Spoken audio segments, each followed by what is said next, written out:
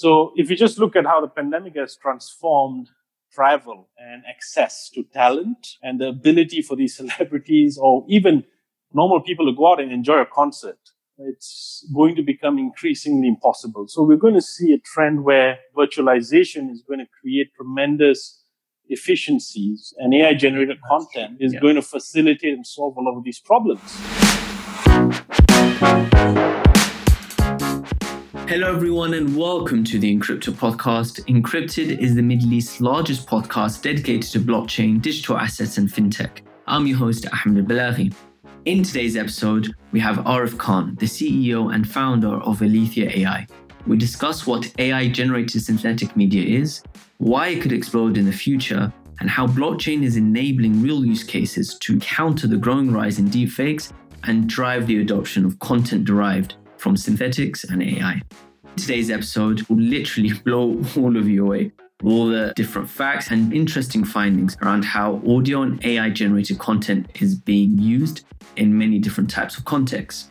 Now, before we start, I want to give a shout out to our sponsor, CoinsApp. CoinsApp is a global social payments application for cryptocurrencies based on the DAN blockchain ecosystem and payments infrastructure to empower billions of people to send money around the world in seconds. They have just released their beta, so do go out to the App Store or Google Play Store to try out for yourself. Thanks a lot to CoinsApp for sponsoring the show. Also, I'd really like to thank those who've been supporting the show. And remember, you can support us in any way possible. You can subscribe, rate, and review the show, sharing the podcast on your social media, and any other way you feel like supporting. And now, on to the show. Hello, everyone, and welcome to the Encrypted podcast. Thank you so much for tuning in. Today, I am with Mr. Arif Khan. Say hello. Hey, good to be here, Ahmed. Thank you for joining. So, Mr. Arif is the CEO and founder of Alethea.AI, really, really interesting company. I actually met Arif through the startup I run by Economy. Alethea was one of the launch partners. We were fascinated by the technology they were building and how they're utilizing different forms of emerging technology for the use case. And so today, that's what we're going to be talking about a bit about Alethea, talking a bit about what they're doing, and just generally about how the world could be a better place. All right. So Arif, could you introduce yourself, tell everyone what's happening? Yeah, happy to. Thank you for having me on. And I think the general idea behind Alethea.AI is we really believe that the synthetic media revolution is going to be as transformative on the world as the Gutenberg press was to the written word. And synthetic media really is AI-generated media.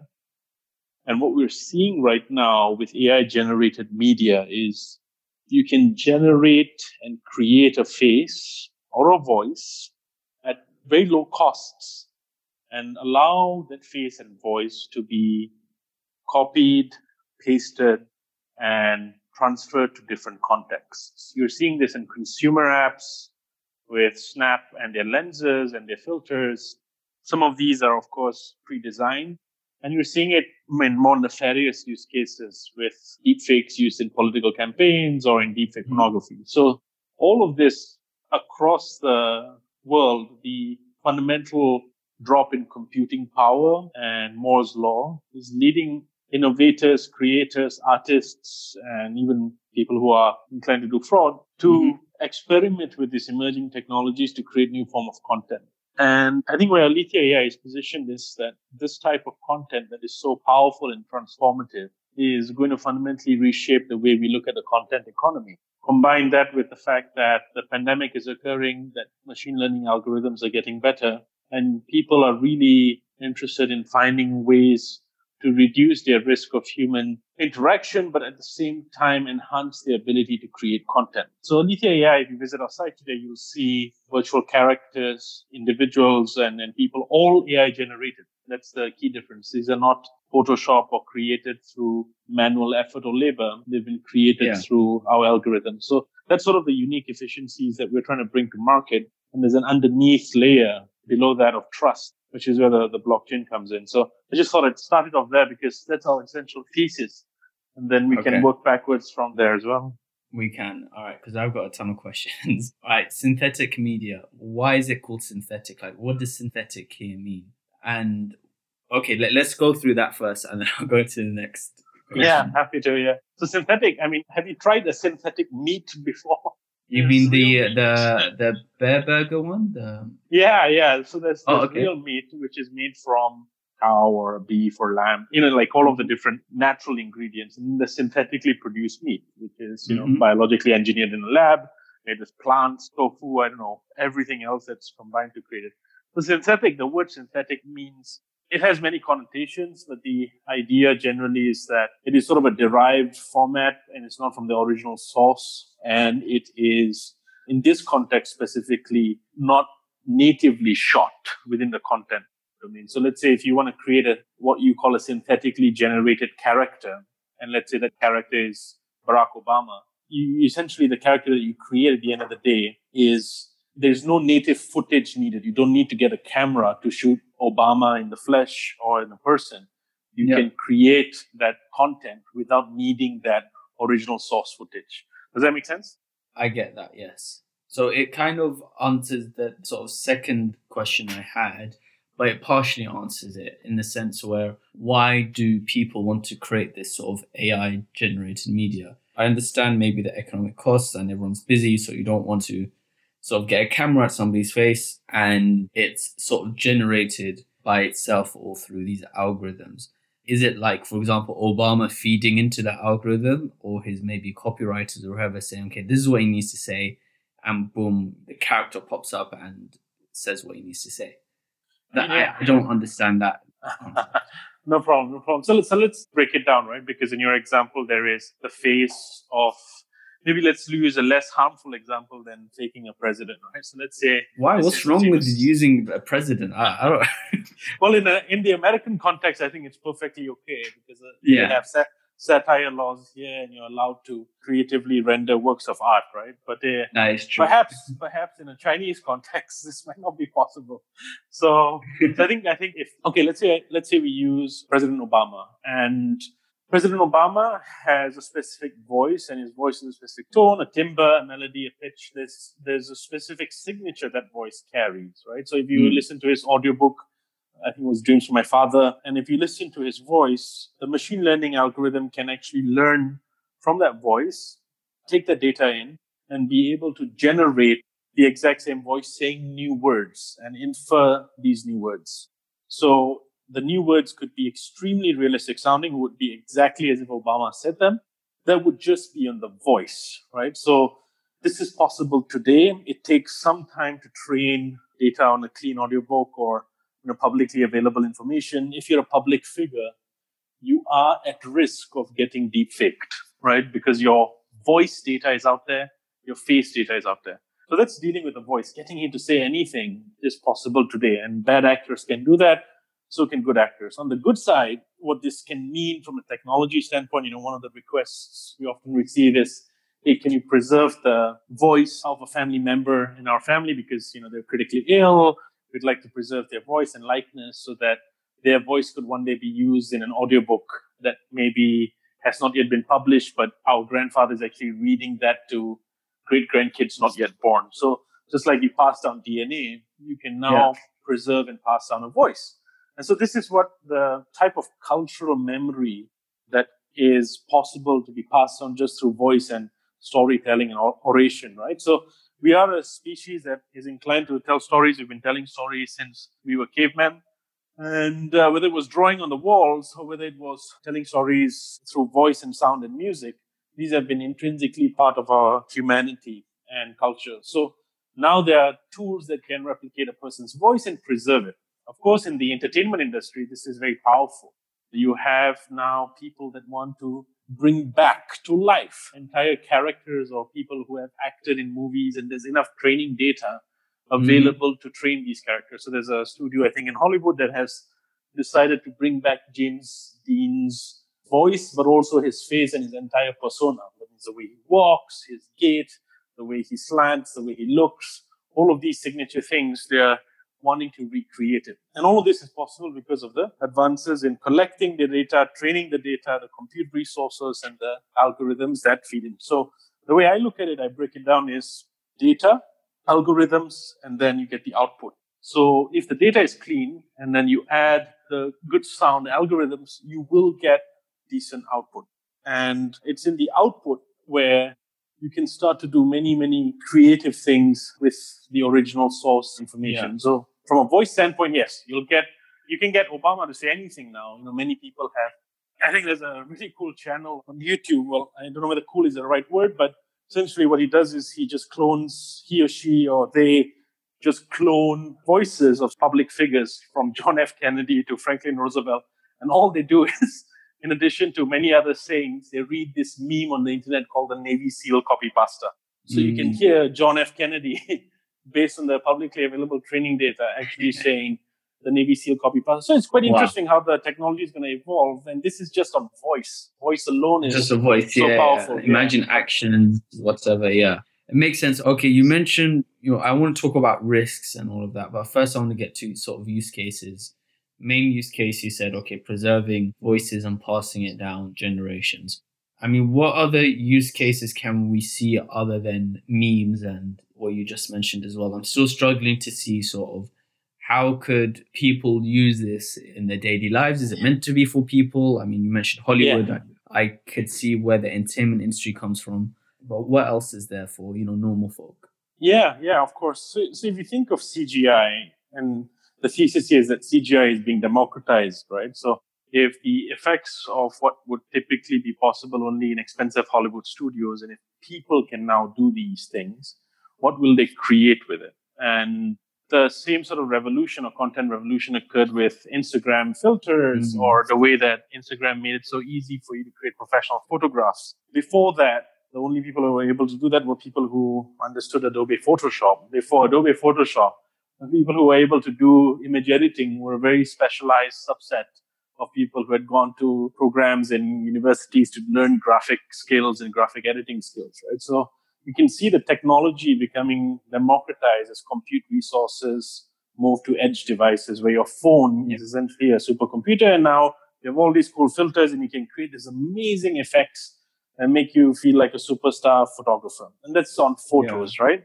So if you apply this sort of same lens, you apply it to any media transformation, any technology, you'll start to get a sense of how wide this transformation is going to be, and why my statement that this is like the Gutenberg press is not an overstatement. It's actually, it may be an understatement, because you can now cut, copy, and paste a face just like you would do text, right? And what that's going to do is, it sounds so abstract, but what it's going to do is it's going to allow people to create new forms of content. So I'll give you one simple example from a consumer standpoint. You're watching, I don't know, what's your favorite TV show? Have you seen Game of Thrones, for example? Yep, Game of Thrones. I was thinking Kenan and Kel, but that's ages ago. I don't know if people would know what Kenan and Kel is. Yeah. No, I think that I date myself sometimes when I say one of my favorite shows was Friends, right? So in any case, whether it's Friends or Kenan and Kel or Game of Thrones, the idea is, what if you as an individual could star in the movie yourself,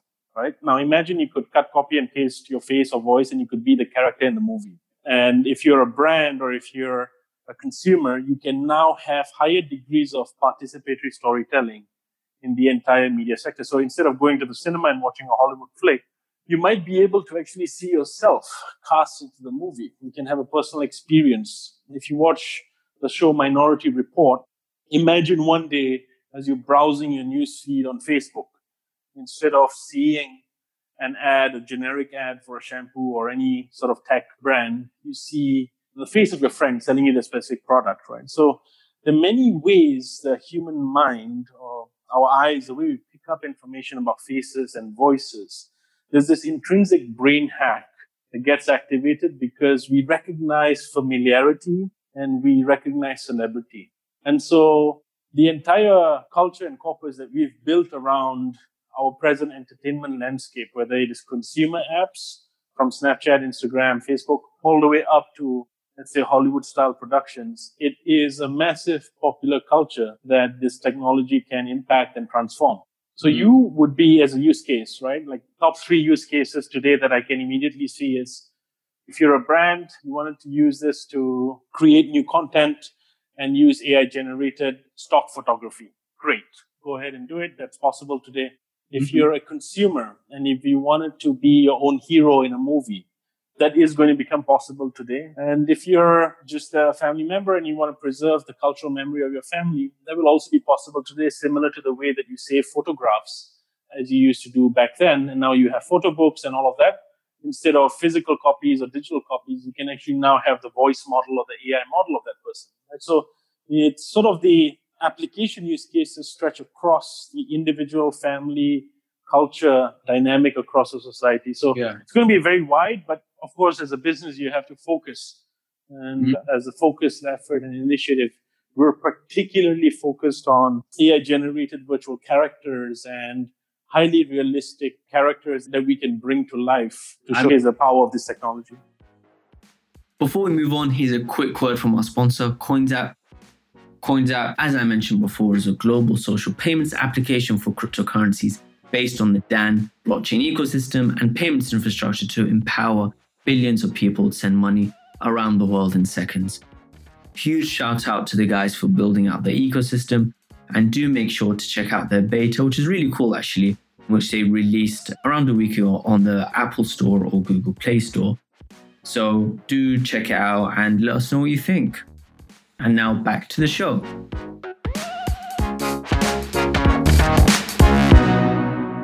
Yeah, on your website, like I know Alex Mazmaj, and I saw he has been created by AI, which is interesting. And I have to pay $99 in order to see him. I mean, I already hear enough of his content on Twitter. Why would I pay $99 to see his AI generated face? Like, I'm trying to understand what, so you mentioned, okay, of course, focus of the business, and somebody buys these, like, what happens? What's the... Yeah, that's actually the perfect question, because, and we're certainly going to be improving the copy on this website just to make it even clearer. But the general idea here is similar to Cameo. So are you familiar with Cameo.com? And what is Cameo? Yeah, Cameo is a company funded and started by a former colleague of mine who used to be at LinkedIn as well. So is great entrepreneur Stephen Galanis. And what Stephen has done is he has allowed celebrities to connect with their fans by just doing personal shout out. Oh, Gary Vee does a lot of that on his Instagram. Yeah, but he does it directly. You can go to cameo.com and you can book Snoop Dogg or Mike Tyson, and they will give you a personal fan base shout out. And do you pay them for this? Yes, you pay them for their time, you pay them for the moment. Because you see, what has changed is the smartphone is now in the celebrity's hands. And to create that content, it's a simple recording of 30 to 60 seconds that for the celebrity may not mean much, but actually for their entire fan base, that may mean a lot. And celebrities actually normally do this anyway, birthday parties or showing up at graduation speeches or giving this type of content out. It's that interaction with fandom and that entire fan space. In fact, the fan and celebrity and athlete space is going to go through a fundamental transformation because of blockchain technology. And I'll come to that shortly. But the idea here is that you can connect with your fans in a very powerful way. Now, the difference here is this. With Alex, you're seeing, of course, a celebrity in a way of sorts, right? Don't tell him that. Otherwise, he might increase his fees. But you can actually see the value of Alex's tweets and his follower base and the awareness that he brings to the Ethereum ecosystem. But if one were to do the same with Lady Gaga and have her AI-generated version on our platform, and she is able to now speak Japanese. She's able to now speak Korean. She's now able to speak Arabic in her voice because of the AI-generated content. That opens up tremendous markets for her fan base, but also for her ability to access new opportunities. So if you're a brand in Japan or if you're a brand in the Middle East and you wanted to rent Lady Gaga's face, that's possible with our technology. And what would happen is you would essentially be licensing her likeness out for your brand placement, and she would be able to, or her AI-generated clone would be able to speak and endorse your brand and product, of course, with her permission and consent baked into that entire process. So, but the thing is, difference with Cameo is they're saying it live. With what you're saying is AI generated. Okay, and I understand, this person cannot be with us anymore, but I just don't understand why would AI, if a celeb could just pick up the phone and be like, yo, what's up? Happy birthday or whatever, then something genuine would be better than an AI generated one. Yeah, the difference here is really the pandemic has transformed the ability for production studios to create content. So if you want a Lady Gaga and if you're a brand in Japan, what would you normally do? You'd have to fly her into your studio, right? You'd have to pay the travel costs. You'd then have to pay the agency fees. You'd then have to spend time in the studio and you'd have to expose her to the possibility of contracting COVID in that entire process. Yeah. Right? So if you just look at how the pandemic has transformed travel and access to talent and the ability for these celebrities or even normal people to go out and enjoy a concert, it's going to become increasingly impossible. So we're going to see a trend where virtualization is going to create tremendous efficiencies and AI-generated content is going to facilitate and solve a lot of these problems. So yes, of course, it would be wonderful to have Lady Gaga be on the phone and sing a song for you, and that works. But she can also today, as Alexa has done, Amazon's Alexa has done, has licensed out Gordon Ramsay's voice. So if you put Alexa in your kitchen, Gordon Ramsay can be shouting at you, just like he does in Hell's Kitchen, if you so like that experience, right? So there's a way for fans and brands and audiences to connect in this new environment where your voice and your face. But he's not recording those. He's not recording those. The algorithm learns the type of character he is and would spit out whatever it would, given that situation. I think in Alexa's case, it may be that he may have pre-recorded scripts, or they may be using technology that allows new words to be inferred and created based on the existing framework. Although, from my understanding after reading a few reports, a lot of the back end of it is also augmented with human labor. So I'm not entirely sure because most of it is not open source on their end. But yes, he may have pre-recorded certain scripts. There's enough content of him out there for them to train a model on. The idea is you don't need to have Gordon Ramsay physically around to create custom content. You can scale his presence out 24/7. He doesn't have to be there. And you can get him to speak multiple languages. And you can get him to have a relationship in terms of the way he connects with his fans and audiences without ever needing to actually physically Oh my God, there. it was that episode in Black Mirror. That's what reminds me of. Yeah, Black Mirror has done a great service and a disservice, I think. But it's so scary. They literally went up a notch. They created this human body. There was this lady, and then her husband died, and then she managed to talk to him over the phone, and he would speak like him, and then later his body arrives, and then oh my God, it's just weird. It was so weird. No, it's exactly pointing to where there's Black Mirror, there's Westworld. There are these dystopian themes that are emerging from, I think, our collective unconscious about how we are afraid of this technology that we are getting so close to every day. So you see cinema and art reflecting our fears a lot more than sometimes we are willing to acknowledge and accept ourselves. So I think the idea here of embodiment, what you just talked about, when you embody something, a voice on a phone is a voice, right? And a face on the screen is just a face. But when you really embody it, this is when I started to see the impact of hyper-realistic robots that look and sound human. And our friends at Hanson Robotics, who are the founders of the Sophia robot, and David Hanson and his vision there, to create realistic robots. It's moving in that direction, right? So now you add voice, you add face, you add personality, you add text that they have had. And you can scale it out, except the robot is still a physical being and can't scale. The difference is AI-generated characters online can scale infinitely faster and be copied, pasted, and applied in different contexts. Cool. All right. So we've got a couple of minutes left. I wanted to get to the blockchain part quicker and sooner, but it was way too interesting. No, of course. Tell me, how are you guys implementing blockchain? Why is that trust layer needed? And you're also adding a bit of DeFi elements to that as well, and tokenization. So love for you to share this. Yeah, I'll just caveat by saying that, a startup dies of indigestion more than they die of hunger. So I'm very careful about not overdoing it. Just making sure that the blockchain layer is, for us, it's really about partnering with the right layer one solution. And there's so many interesting reasons to do so. I'll give you the top two, okay? The first idea is that the cost of creating deepfakes is going to drop rapidly. So if you go on Twitter today and you look at deepfake text, okay, what is fake text? Fake text is when you go on Twitter and you see hundreds of Elon Musk profiles, everyone claiming to be Elon Musk. There's even a cool Twitter handle called Bored Elon. I recommend it. Really funny Twitter handle and account, right?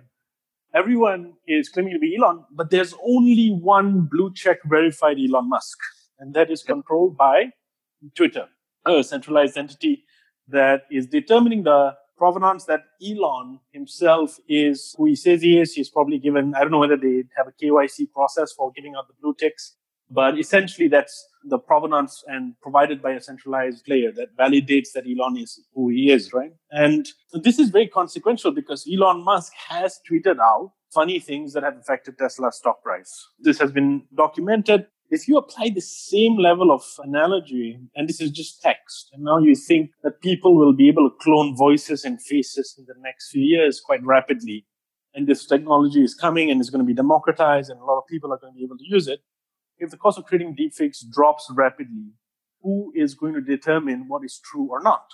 And then we are left with several open and interesting questions. In countries where there is tremendous freedom to assemble, to counter, where you have multiple viewpoints, oftentimes you'd find private sector approaches to determining provenance of information and truth. So you see some experiments in the US with the New York Times testing out how they can use the blockchain to determine whether a certain piece of video content is true or not. You have Reuters experimenting with that and testing it out too. But in other countries where this may not exist, oftentimes the state, the political state will come in to state what is true or not because they want to control the narrative. So at the end of the day, what's going to happen is you'll need a layer of truth in society. You'll need that blue tick. My thesis or hypothesis is that this is going to rest on a scalable layer one solution. And that layer one solution will allow us to validate whether that person is who that person is. And anything else that is any content, any video content, any photo content that is not yet validated by that person on chain should be inferred as false. And this is under the thesis that there will be significant copies of content and of people without their permission floating around the internet, just like you have it for Elon. So that's the main idea behind the need for a blockchain. Gotcha. Awesome. No, sounds good. I'm sure we might have a part 2 later on, either again on air or privately. But yeah, thank you so much for coming on. Really, really enjoyed this conversation. And I'm sure those who tuned in have learned something new as well. Do check out, which one was it? At Borrow Elon, right? yeah. Bored Elon. Not done by us, but you can follow us on, I think sometimes we've retweeted some of this stuff. So you can follow us at real_Alethea and check out our website at Alethea.AI as well. And we're integrating Biconomy as well to help us. That's something I'm really excited about, that we're integrating Biconomy to help us do gasless transactions. That's really important to us. No, of course. Happy to make that partnership. Great. Thank you so much again, Arif, and we'll speak soon. Thank you so much, Ahmad. I appreciate the time and the opportunity to chat. Of course. Take care.